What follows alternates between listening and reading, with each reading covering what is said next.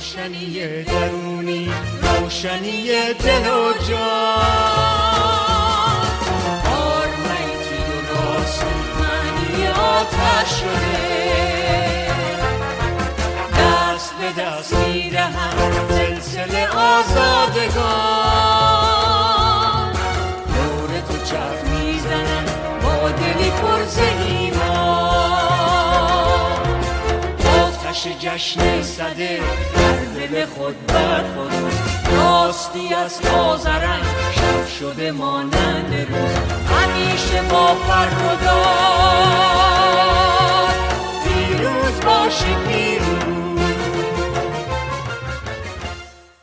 حتما تا حالا دیگه حکایت سفر مفتضحانه رئیسی به روسیه رو شنیدید و تصاویر و فیلم‌های اون رو هم دیدید.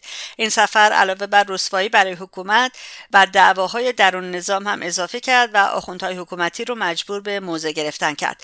این هفته در خدمت آقای عزیز پاکنژاد، عضو شورای ملی مقاومت ایران، به این موضوع می‌پردازیم و جواب به این سوالات که اصولاً رئیسی چه اهدافی برای سفر به روسیه داشت، برخورد پوتین با رئیسی در عالم سیاست چه معنایی داره و اینکه چرا رژیم نیاز به رابطه با روسیه و چین داره.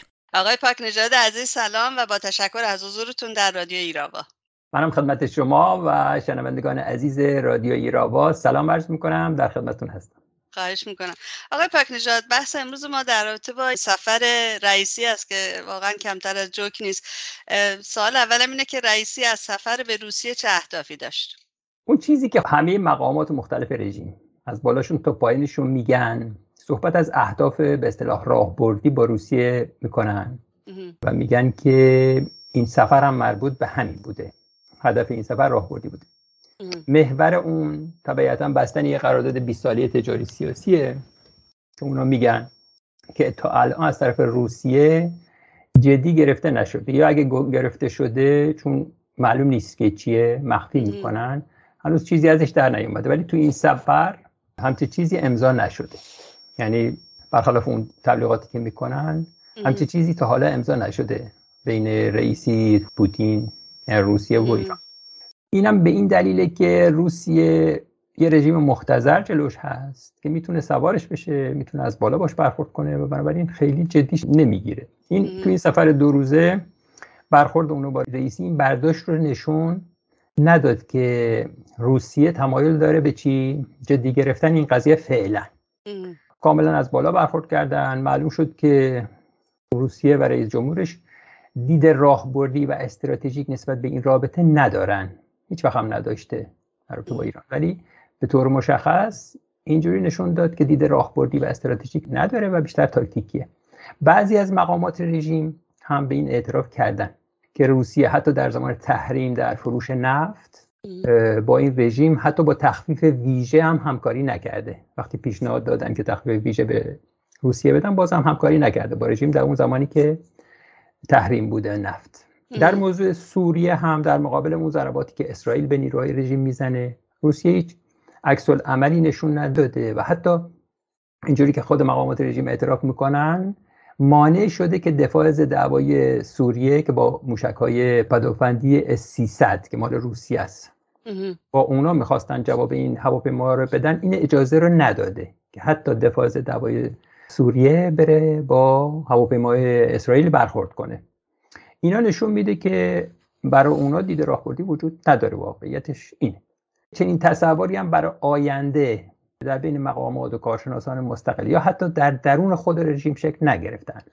مثلا در رابطه راهبردی باید یه پایه‌های محکم و استوار در زمینه مناسبات بین‌المللی، سیاست‌های منطقی وجود داشته باشه که بین این دو کشور وجود نداره. مثلا رابطه همین که عرض کردم خدمتتون، رابطه این دو کشور با اسرائیل از بنیاد با هم متفاوته و این طبیعتاً مانع شکل‌گیری یک رابطه راهبردی حتی در منطقه خاورمیانه میشه. مثالا زیادن در این مورد که میشه زد. آقای پاکنژاد، رئیسی تو ملاقاتش با پوتین گفته ما میخواهیم روابط ما با روسیه قوی و همه جانبه باشد. شما اشاره کردید و گفته که روابط دائمی و راهبردی این روابط. سوال اصلی این است که چرا نظام آخوندها نیاز داره به یک روابط همه جانبه و قوی با روسیه کمونیست؟ آخوندها معمولا به کمونیست‌ها میگن نجس هستن. این در یک دید کلی اگه بخوایم نگاه کنیم به این مسئله، یعنی از نظر تاریخی، خب یه روابط بین دو کشور بوده همیشه در گذشته که از زاویه منافع خودشون به یه رابطه فیما بین بوده و نگاه میکردن به این، سیاست‌های خودشون رو تنظیم میکردن که محور اصلیش هم مسئله امنیت بوده. یعنی امنیت اصل موضوع بوده تو این روابط برای هر دو کشور، ایران و اون زمان شوروی، بعدش هم روسیه، که خودشو تو ابعاد مختلف سیاسی، اقتصادی، فرهنگی نشون میداده در گذشته. اما روسیه هیچ وقت، حتی تو پیمان‌های دوستی که با ایران بسته، هیچ وقت به ایران به چشم متحد نگاه نکرده. یعنی هیچ وقت اونو متحد خودش نمیدونسته. اونها رو وسیله‌ای برای پیشبرد سیاست‌های منطقه‌ایش و جهانیش کرده که این در حال حاضر این روابط بیشتر از یک نیاز سیاسی حکایت داره که رژیم آخوندها و همینطور نظام روسیه رو به هم نزدیک کرده. فکر می‌کنم سوال شما مربوط به وضعیت امروز رژیمه. بله. نیاز مبرمی که به این رابطه به هر قیمت داره اگه اشتباه نکنم. به هر حال نظام آخوندها الان در یک ضعف مطلق قرار داره، چه از زاویه داخلی، چه درونی و چه بین‌المللی. از بر صبر مردم لبریز شده، خطر بسیار جدیه برای موجودیتش، خطر جدی برای موجودیتش وجود اومده از طرف مردم. در درون خودش هم خب دیدیم دیگه جراحی‌های زیادی کرده، بسیار مشکل داره، حتی با باند یه دست خودش در عرصه بین‌المللی هم که به شدت زیر ضرب دوستان مماشاتگرشه، تا دست از بمبسازی و زیاده‌خواهی منطقه‌ای و سلاح کشتار جمعی اینا برداره. تو چنین وضعیتی طبیعتاً از تضاد بین، یعنی خیلی مشخصه که رژیم فکر میکنه از تضاد بین روسیه و غرب که در حال حاضر حادتر هم شده سر مسئله اوکراین، میخواد استفاده کنه. پیامی هم که به غربی‌ها از این کارش میخواد بده اینه که اگه شما به من باج ندید، من این امکان رو دارم که برم با کشورهایی مثل روسیه و چین که در جبهه مقابل شما هستن معامله کنم و در کمپ اونا قرار بگیرم. که به نظر میرسه این اصل موضوع امروز در حرکت رژیم به سمت روسیه است. یعنی امروز به طور تاکتیکی اگه هم بخوایم حساب کنیم یه همچه منظوری داره. یعنی میشه گفت این دو تا کشور، یعنی روسیه و رژیم حاکم بر ایران، اینها به طور خاص تو عادی سازی روابطشون با امریکا و اروپا دچار مشکلاتشون هم جدی هست و از رو اجبار به هم نزدیک میشن. اینم بنا به شواهد مختلف روسیه با فاصله زیاد دست بالا رو داره و رژیم مستعصل رو به بازی گرفته. روسیه بارها هم گفته میخواد سهم کشورش رو به عنوان یک قدرت بزرگ جهانی که عضو دائم شورای امنیت هم هست، در اون چیزی که بهش میگن مدیریت مسائل بین‌المللی، اینو به امریکا و غرب تحمیل کنه، رسمیت بده به این کار. یعنی اونا اون چیزی که هست بشناسنش. رژیم هم عمدتاً میخواد امریکا و غرب موقعیت اونو به عنوان یک قدرت منطقه‌ای به رسمیت بشناسن، اما نه قدرت تهاجمی لازمو داره یه همچه چیزی رو به دست بیاره و نه یه رژیم منطقی و قابل اعتماد در روابط بین الملل که بشه روش حساب کرد. یعنی رژیم غالباً از موضع ضعف با اعمال تروریستی و گروگانگیری در مقابل امریکا و اروپا قرار گرفته که با روسیه بسیار متفاوته و روسیه هم اینو میدونه و به رژیم زیاد اهمیت نمیده در این مورد. سفر رئیسی آقای پاک‌نژاد همونطور که خودتون هم میدونید افتضاحات خیلی زیادی داشت، خیلی بدون برنامه ریزی شده و واقعا خیلی به قول کوچه بازاریا قاراشمیش بود. اول اینکه استقبال یا عدم استقبال از رئیسی از طرف مقامات بلندپایه روسیه زمان ورودش به مسکو بود و دومی که فاصله زیادی که بین پوتین و رئیسی سر میز تو اون اتاق مشخص که رفته بودن فاصله شون خیلی زیاد بود، اصلا پوتین نزدیک به رئیسی نشد، در حال مذاکره آدامس میجوید آقای پوتین. این حرکات و این رفتار تو عالم سیاست و دیپلماسی چه معنایی داره آقای پاک‌نژاد؟ ببینید، رعایت نکردن عرف دیپلماتیک در روابط سیاسی از طرف رئیس جمهور روسیه به طور خاص چنان عیان بود که همه ناظران رو غافلگیر کرد. یعنی اینقدر اینجوری که شما بگید افتضاح بود که همه غافلگیر شده بودن که سطح تحقیر این بشر از طرف رئیس جمهور روسیه واقعا قابل تعریف برای خیلی‌ها تو عرف دیپلماتیک که میگید برای روابط سیاسی نبود. این وضعیت رقتبار این جلاد 67 از اون زمانی که از هواپیما پیدا شد تا اون چیزی که شما بگید فاصله که بین اون گذاشته بودن، حتی نیومد دم کاخ از اون استقبال کنه. بله. برای اولین بار بود با دیگران این کارا رو کرده بود و خیلی از نزدیک و اینا همه مورد تمسخر بسیاری از مطبوعات و ناظران سیاسی بود که اونو بی سابقه هم میگفتن، عنوان میکردن. خبرگزاری فارس برای توجیه این کار همه دستگاه رژیم کوک شده که توجیه کنن این حرکات، چون مردم خیلی ازش صحبت میکنن به تمسخر و همه جا هم منتشر. خبرگزاری فارس برای توجیه ملات خیلی خوب شده برای پیک شادی. دقیقاً همه جا دارن مسخرهش میکنن. این میگم خبرگزاری فارس اومده توجیه کنه. درباره توجیه این نوشته که دولت ایران از قبل از پوتین تقاضا کرده بود که به خاطر کرونا به رئیسی نزدیک نشه. این جمله دقیق خبرگزاری فارس. دولت رئیسی درخواست کرده که به رئیس جمهورش نزدیک نشه. یا وزیر خارجهش میگه که وزیر خارجه آقای امیر عبداللهیان عبداللهیان گفته که پوتین در این ملاقات چنان تحت تاثیر اباحت رئیسی قرار گرفته بود که کراوات خودش رو جابجا میکرد. یا یکی دیگه گفته بود که پوتین بسیار استرس داشت و از طرز نشستنش اینو نشون داد. اما هیچ کدوم از اینا این چیزی که شما گفتید با آدامس جویدن پوتین در این ملاقات که اوج حقیقت مردن این رئیسی بوده اشاره نکردن. یا جالبتر عضو کمیسیون امنیت ملی رژیم گفته که پوتین در جواب سلام رئیسی گفته علیکم السلام و اینو دستاورد حساب کرده. یا مثلا گفتن که رفته اونجا تو کرملین نماز خونده بنابراین کرملین تبدیل شد به فلان. یا مثلا این جمله رئیسی رو که از رو آدم نمیدونه، مثلا این چیزی که شما میگید عرف دیپلماتیک یا روابط سیاسی، واقعا خود این رئیسی نیست، آدم خیلی بیسوادیه، این چیزا رو هم نمیدونه. مثلا رفته اونجا به رئیس جمهور اونجا میگه من در خدمت شما هستم. این اومدن ترجمه کردن گفتن، خود مثل که کرملین هم این ویدیوشو گذاشته. این جواب تحقیرآمیز پوتین هم کلی مشکل تو رژیم ایجاد کرده و خیلی از این حرفا. در هر حال این سفر هم اونطوری که گفتم با احضار رئیسی، یعنی میشه اینجوری گفت که رئیسی رو احضار کرده پوتین، هدفش نشون دادن قدرت روسیه در تحمیل نظراتش به این رژیمه.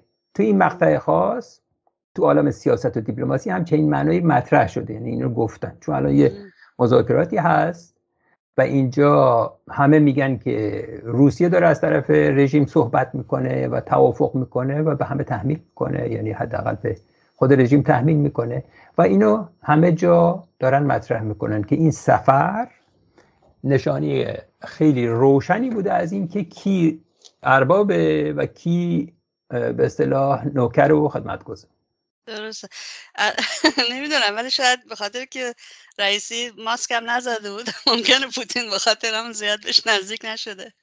ویروس کرونا در موارد مشابه اصلا اینجوری نبود، خیلی چیزا گذاشتن روی اینترنت دیدی دیگه، همه ملاقاتاشو از نزدیک اومده دست داده.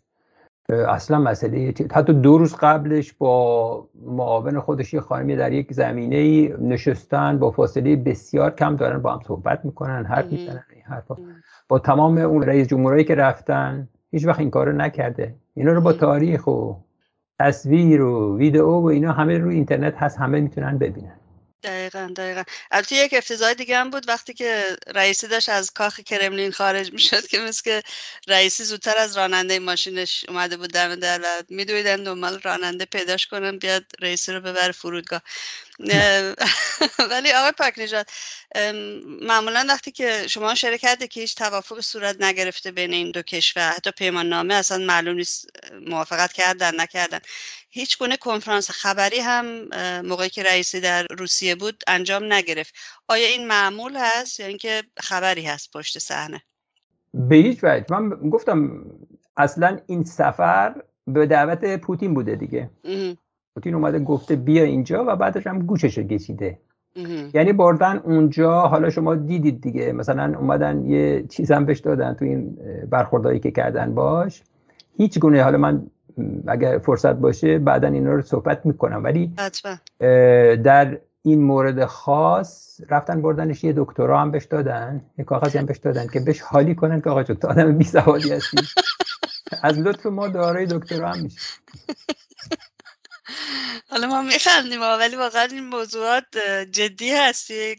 کشوری که با این همه مشکل روبرو هست و نیاز داره که روابط خودش رو حداقل به قول خودشون متحدان و خودشون نرمال جلوه بدن، ولی باز فضاحت پشت فضاحت انجام میگیره. واقعا خیلی دردناکه، یعنی تصویر دردناکی داره میده از شرایط کشور ما که اینها حاکم هستن بر مردم ما.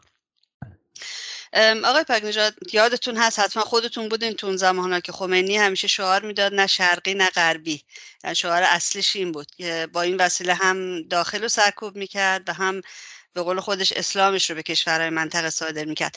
حالا چرا خامنه ای برای برقراری ارتباط با روسیه و چین و این دو کشور که کمونیستن از نگاه آخوندی نجس شمرده میشن سیاست نگاه به شرق رو علم کرده؟ چه دلیلی داره؟ خب مسلما این از نیازشونه. اینا همیشه میگن دیگه، میگن ما یه شعاری میدیم ولی وقتی اون شعار به دردمون نخوره یا به نفعمون نباشه عوضش میکنیم. همه جوره این آخوندها هستن. ولی این موضوع رو نگاه به شرق رو خامنه‌ای چند ماه پیش مطرح کرد. یه جلسه داشت با به اصطلاح نخبگان کشور.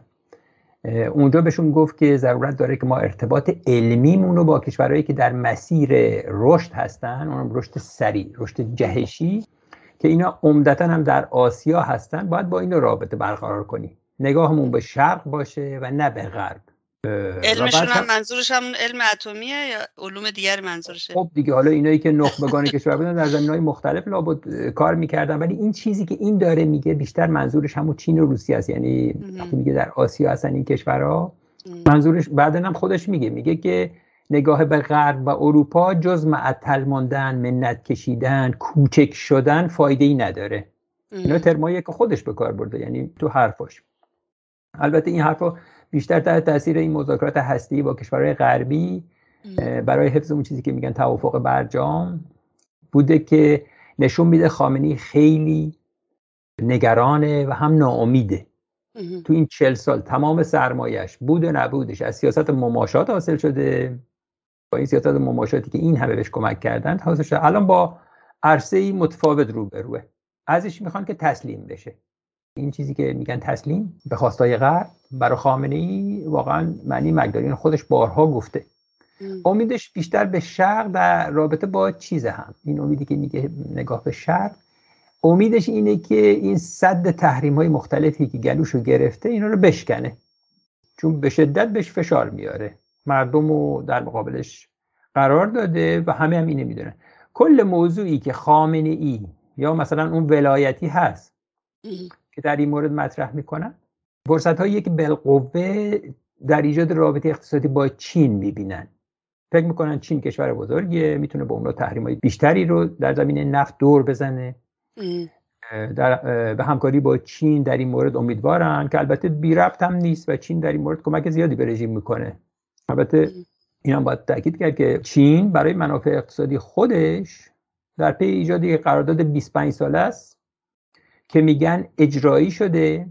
خب از چند پیش اجرایی شده، ولی امروز که چهارشنبه باشه من دیدم که قالیباف در مقابل سوالی که نماینده ازش کرده بودن که این چه قراردادی که ما خبر نداریم، گفته بود از نظر حقوقی هیچ قراردادی بسته نشده، هیچ قراردادی امضا نشده و اگه میشد طبیعتا از نظر حقوقی باید میومدیم به شما میگفتیم و میگیم. یعنی اینجوری توجیه کرده.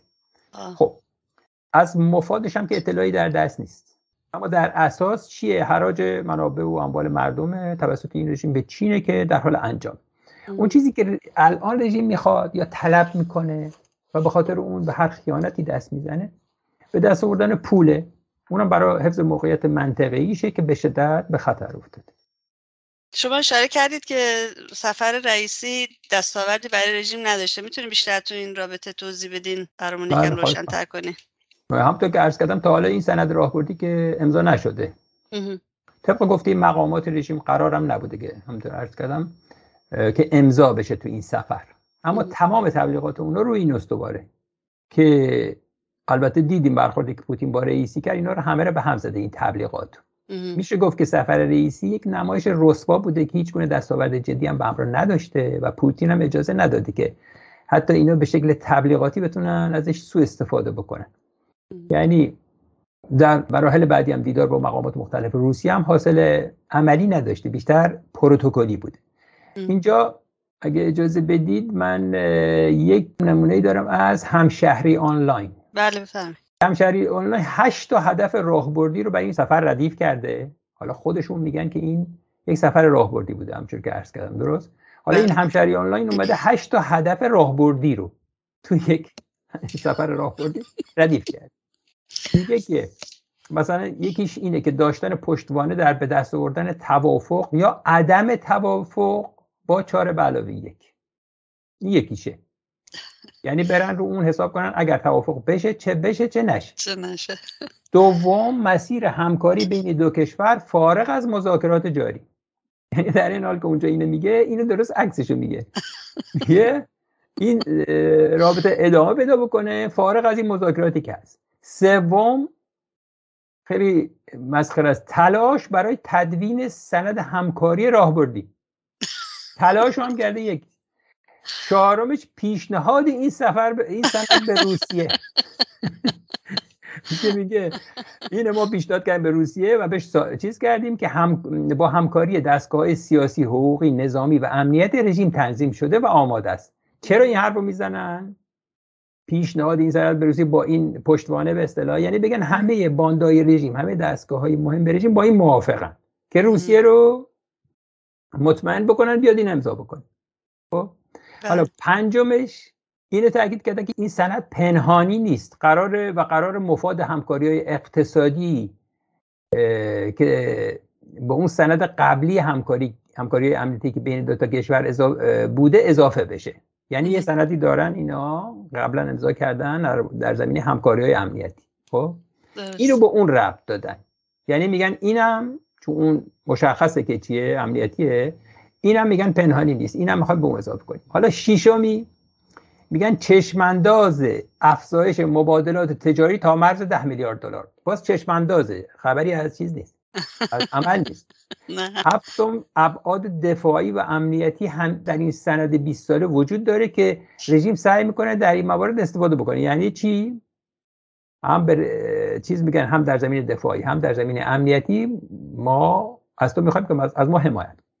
هشتم هم میگه چون چین داره زودتر از پیشبینی ها به جایگاه اول اقتصادی دنیا نزدیک میشه، قدرت و رقابت در سمت شرق امری واقعیه که رژیم برای اون آماده است. یعنی اطمینان میدن به روسیه که چین داره از جلو میزنه، ما حاضریم به تو کمک کنیم. خب مثلا با همه اینها در رابطه با این چیزی که فرمودید دستاورد، خیلی روشن و واضحه که هیچ دستاوردی نداشته. مثلا وقتی رژیمی‌ها از گسترش روابط سیاسی و اقتصادی صحبت میکنن، همش میگن قرار شد، بنا شد، این بشه اون بشه. در حوزه بالادستی نفت و گاز و ترانزیت، در حوزه نیروگاهی که البته خط اعتباریش $5 میلیارد بوده که چند سال پیش تصویب شده و تا حالا کند پیش رفته، حالا قرار شده سرعت بگیره. اینو دستاورد حساب میکنه. رئیسی هم خودش وقتی اومد برگشت گفت مقرر شد در گام اول $10 میلیارد سطح تجارت دو کشور ارتقا پیدا کنه. ظرفیت‌های کشاورزی و مبادلات کشاورزی اینا در سطح بالا توسعه پیدا کنه. و از این حرفا که همش نسی است. خیلی در مورد بحثایی که در رابطه با مذاکرات وین بوده صحبت میکنن. همین مذاکرات وین. خیلی میگن، مقامات میگن که خیلی در این مورد صحبت شده و اینا، حالا معلوم نیست چه ساعتی کجا چی. میگن روسیه در این بحث هم خیلی فعال بوده و دو دلیل هم براش میاد. یکی این که رژیم و امریکا مستقیم صحبت نمیکنن و دومیش اینه که امریکا از روسیه خواسته در این مورد واضحه بشه. اینا رو میگن بحث قراری. البته نمیگن که این بحث چی بوده، که به روشنی حکایت از این داره که روسیه خیلی فشار میاره رو رژیم برای که بپذیره خواستای غرب و در این مذاکرات. پس دستاورد به معنی اقتصادی اینجا نقد نبوده، اصولا هدف هم در این مقطع این چیزا نبوده که نقد باشه، صرفا یک نمایش برای اهداف سیاسی از هر دو طرف بوده که تو این نمایش هم با توجه به افتضاحاتی که عرض کردم و شما هم به خوبی گفتید، چیزی نصیب رئیسی نشده، دست از پا دراستر به کشور برگشته. البته ناگفته نمونه آقای پاکنژاد، رئیسی 5 بهمن گفتگوی تلویزیونی داشته و تو این مصاحبه میگه که بعد از دیدار من آقای لاوروف به آقای امیر عبداللهیان وزیر خارجه ما گفته بودند که بلافاصله آقای پوتین وزرا را مأموریت دادن که سریع در واقع تصمیماتی که ما و رئیس جمهور ایران گرفتیم باید اجرایی بشن. خب اینو کی گفته؟ شاهدش کیه؟ اینو رئیسی. آره دیگه. شاهدش بکنم اون راننده است که دیر اومده ببرتش. آقا اینا وقتی این حرفا رو میزنن که ببینم به وزرا گفته که فلان فلان خوب که همش تبلیغات در همون جوف اون تبلیغات که عرض کردم. بله و واقعا نشون میده که چقدر بیسوادن، چون حالا درست پوتین هم آدم دموکراتی نیست ولی به هر حال اونا هم یک پروسه حقوقی دارن، پروسه دولتی دارن که باید مشورت بکنن با هم دیگه. بالاخره اینجوری نیست که مثل خامنه ای دستور بده از روی صندلیش در کاخ جمهورا. آقای پاکنژاد، یک اشارت شما کردید به واکنش‌های درون رژیم نسبت به این سفر. آیا این سفر فکر می‌کنید بحران‌های جدیدتری برای رژیم به وجود آورده؟ چگونه ارزیابی کردن که خلاصه سفر رئیسی به روسیه رو؟ عرض کردم تمام تلاش‌های مقامات سیاسی و مطبوعاتی رژیم که وابسته به ولی فقیه‌اند، چون دیگرانی هم هست، اینا گفتن که این سفر مهمه و با دستاوردهای زیاد همراه بوده، می‌خواستن این نشون بدن. مطبوعات جناح مغلوبشون هم با ترس و لرز کل این دیدگاه نگاه به شرق رو که گفتید اینو زیر سوال بردن. برای چیزشون هم حاشیه‌های این سفر رو برجسته کردن، همین چیزایی که الان صحبت کردیم. بله. طرفداران رابطه با غرب حرفشون همیشه و الان هم اینه که نمیشه به روسیه اعتماد کرد. صلاح کار اینه که در مقابل غرب تسلیم بشن، فشارهای تحریمی و سیاسی به این وسیله کم بشه. اما خامنه‌ای و باندش میگن نه، این معنیش مرگ رژیمه، برای اینکه به اینجا ختم نمیشه و فشارهای غرب در زمینهای دیگه شروع میشه و ما طاقت و توان مقابله با اونها رو نداریم. بنابراین باید همین موضوع رو حفظ کنیم و تلاش بکنیم که کارمون رو پیش بریم. همه این مواضع چه از باندهای داخلی که میبینیم همش بدون استثنا از دیدن خطر سرنگونی توسط مردم میترسن، این در همه بانداشون مشترکه. صحبت از خطر مردم میکنن که طبیعتاً مردم و مقاومت ایران، یعنی الان دارن میبینن که چقدر این قیام ها سمت و سو پیدا میکنه به طرف سرنگونی رژیم و خیلی خوب هم میبینن که چه کسایی پشت این هستن و چه کسایی اینو دارن هدایت میکنن، این چیزا رو دارن هدایت میکنن و کاری هم دستشون بر نمیاد. یه داره دستگیر میکنن، زندانی میکنن، حتی اعدام میکنن، ولی باز هم میبینن که هیچ کاری نمیتونن کنن. هر اقدامی که رژیم انجام میده در این مقطع موفق به راهگشایی نمیشه و این چیکار میکنه؟ این ترسشون رو بیشتر میکنه. عکس العملای ناشی از این ترسشون هم هست که خودشو تو قالب اظهار نظرهای اونا نشون میده در موارد مختلف. مثلا در رابطه با همین نگاه به شرق و عملکرد روسیه که اون امتیاز آنچنانی به رژیم نمیده، این تضادها حادتر هم میشه بینشون. برای همین هست که باند مغلوب این سفر پرحاشیه رئیسی به مسکو رو در حد البته حفظ خود قرمز نظام مطرح میکنه و بیشتر به نسیه بودن وعده ها اشاره میکنه. خب با توجه به اینکه مذاکرات اتمی در وین همچنان برقرار هست و طرف مقابل، طرف غرب همیشه میگه که ما داریم به بنبست میرسیم و رژیم هم خب میخواد هرچه سریعتر بمب اتمیش رو بسازه، سفر رئیسی به روسیه آیا نقشی بازی میکنه این وسط آقای پاکنژاد؟ این مقامات رژیم میخوان بگن که در این مورد صحبت شده.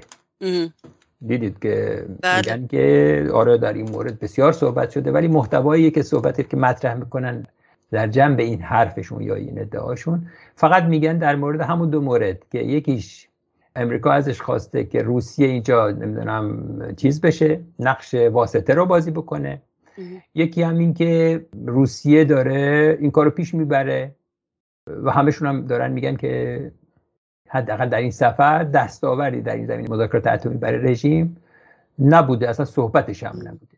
روسیه بنا به منافع خودش سعی میکنه دو طرف رو، آمریکا و رژیم رو، به مواضع خودش نزدیک کنه، نقش خودش رو تو این مذاکرات تعیین کننده نشون بده. حرفای این نماینده روسیه رو دیدید دیگه. بله. همیشه میاد اون صحبت میکنه، همیشه میگه اوضاع خوب داره پیش میره. چرا بعدش هم صحبت از یه به اصطلاح توافق موقت میکنن که این ور اونور میگن نه، ولی خب نگفتن اینا بیشتر تاکتیکیه تا چیز، چون رژیم کامل میخواد تحریم همش برداشته بشه. آمریکا هم از اون ور چون نمیتونه این کارا رو بکنه، با یک همچین چیزای بینابینی فعلا میگن نه. ولی یه چیزی که اینجا باز هم اینا مطرح میکنن اینه که نقش بازی کرده. تا حالا هم دیدیم مذاکرات روسیه با آمریکا روی میز دو نفره است که تو درون رژیم این اعتراضات دامن زده که روسیه از طرف نظام میره صحبت میکنه و اینجوری منافع ملی ایران و اینا رو به حراج گذاشته و از این حرفا. عکساش هم دیدیم، فیلماش هم. به نظر من این سفر نمیتونه ربطی به مذاکرات اتمی تو وین داشته باشه. پوتین تو مسائل استراتژیک تو این مورد با رئیسی نه مذاکره میکنه و نه بحث، برای اینکه اون فقط خامنه ای رو نفر اول رژیم میدونه و در حد خودش. وقتی رفت ایران و با اون ملاقات کرد اینا رو ما دیدیم، اونم از موضع بالا تازه، یعنی میگه خامنه ایه که تصمیم میگیره بنابر رئیسی نمیدونم. یا همین قالیباف، یادتون هست چند وقت پیش قالیباف حتی رفت، بله اصلا افتضاح اندر افتضاح، بله با پیام خامنه ای رفت، ولی پوتین حاضر نشد اصلا بپذیرتش، پیام داد به رئیس مجلس که بون بده. یعنی میخوام بگم که رفتار پوتین و روسیه اینه که میگه آقا جون ما نفر اولیم، بنابراین اگرم چیزی هست با نفر اولتون، یعنی خامنه ای، اینا دیگه چیزی نیستن. و اگر اومدید مثلا رئیسی بیاد یا قالیباف بیاد یا کسی در این حد بیاد، باید بره با مقامات همردیف خودش تو دستگاه روسیه با اونا صحبت بکنه. بنابراین در مورد مذاکرات اگه صحبتی باشه توسط نمایندگانمون در وین با نمایندگان دیگه انجام میشه. حال روسیه رو میگم. چیز زیادی نمیمونه که اینجا بخواد مطرح بشه بین یک کسی مثل رئیسی و پوتین. خامنه ای خودش مذاکره و یادتون هست چند روز پیش اومد گفت مذاکره و تعامل با امریکا و غرب رو تو صحبت‌های علنیش چراغ سبز داد دیگه. اومد گفت که در جواب اون آخوندهای قم که گفته بودن وقتی رئیسی میره پیش آخوندهای قم، اونا از ترس مردم هم میگن بابا برو مسئله معیشت مردم رو حل کن و اشاره میکنن که برو تحریم ها رو یه جوری وردار که معیشت مردم حل بشه. بعدم تکرار میکردن، گوشزد میکردن به رئیسی که آقا جو تو اومدی اینجا، ما داریم بهت میگیم مردم تو خیابونن، پدر ما رو در آوردن از صبح تا شب، ما از ترس اینا خواب نداریم، برو یه فکری برای اونا بکن. و محورش هم گذاشتن رفع تحریم ها. اینو گفته بود. حالا خامنه‌ای اومده به اونا جواب بده، وسطش میگه که خب حالا ما بریم صحبت کنیم، مذاکره کنیم، تعامل کنیم با دیگران یه چیزی، ولی تسلیمشون نمیشیم. اینم همون روش آخوندیه که همیشه تسلیم نمیشیم، اما همه تعامل رو مثل که مثلا مذاکره و تعامل فکر، یعنی اینجوری میخواد بگید مثل اینکه رژیم به میل خودش اومده پای میز. درسته خب ما میدونیم با پس گردنی آوردنش پای میز.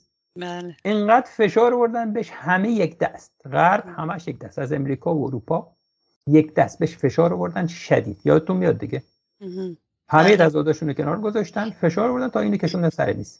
پس به عنوان چیز ختم جواب، این سفر به خودی خودش نمیتونه نه در روند مذاکرات تأثیری داشته باشه، نه حاوی پیام یا موضوع جدیدی بوده باشه که به این مذاکرات بشه ربطش داد. خیلی ممنون از وقتتون آقای پاکنژاد و توضیحات مفیدی که فرمودید. براتون آرزوی سلامتی و موفقیت دارم و سرنگون شدن حکومت آخوندها. منم از شما تشکر میکنم با خاطر دعوتی که کردید. براتون موفقیت و پیروزی آرزو دارم.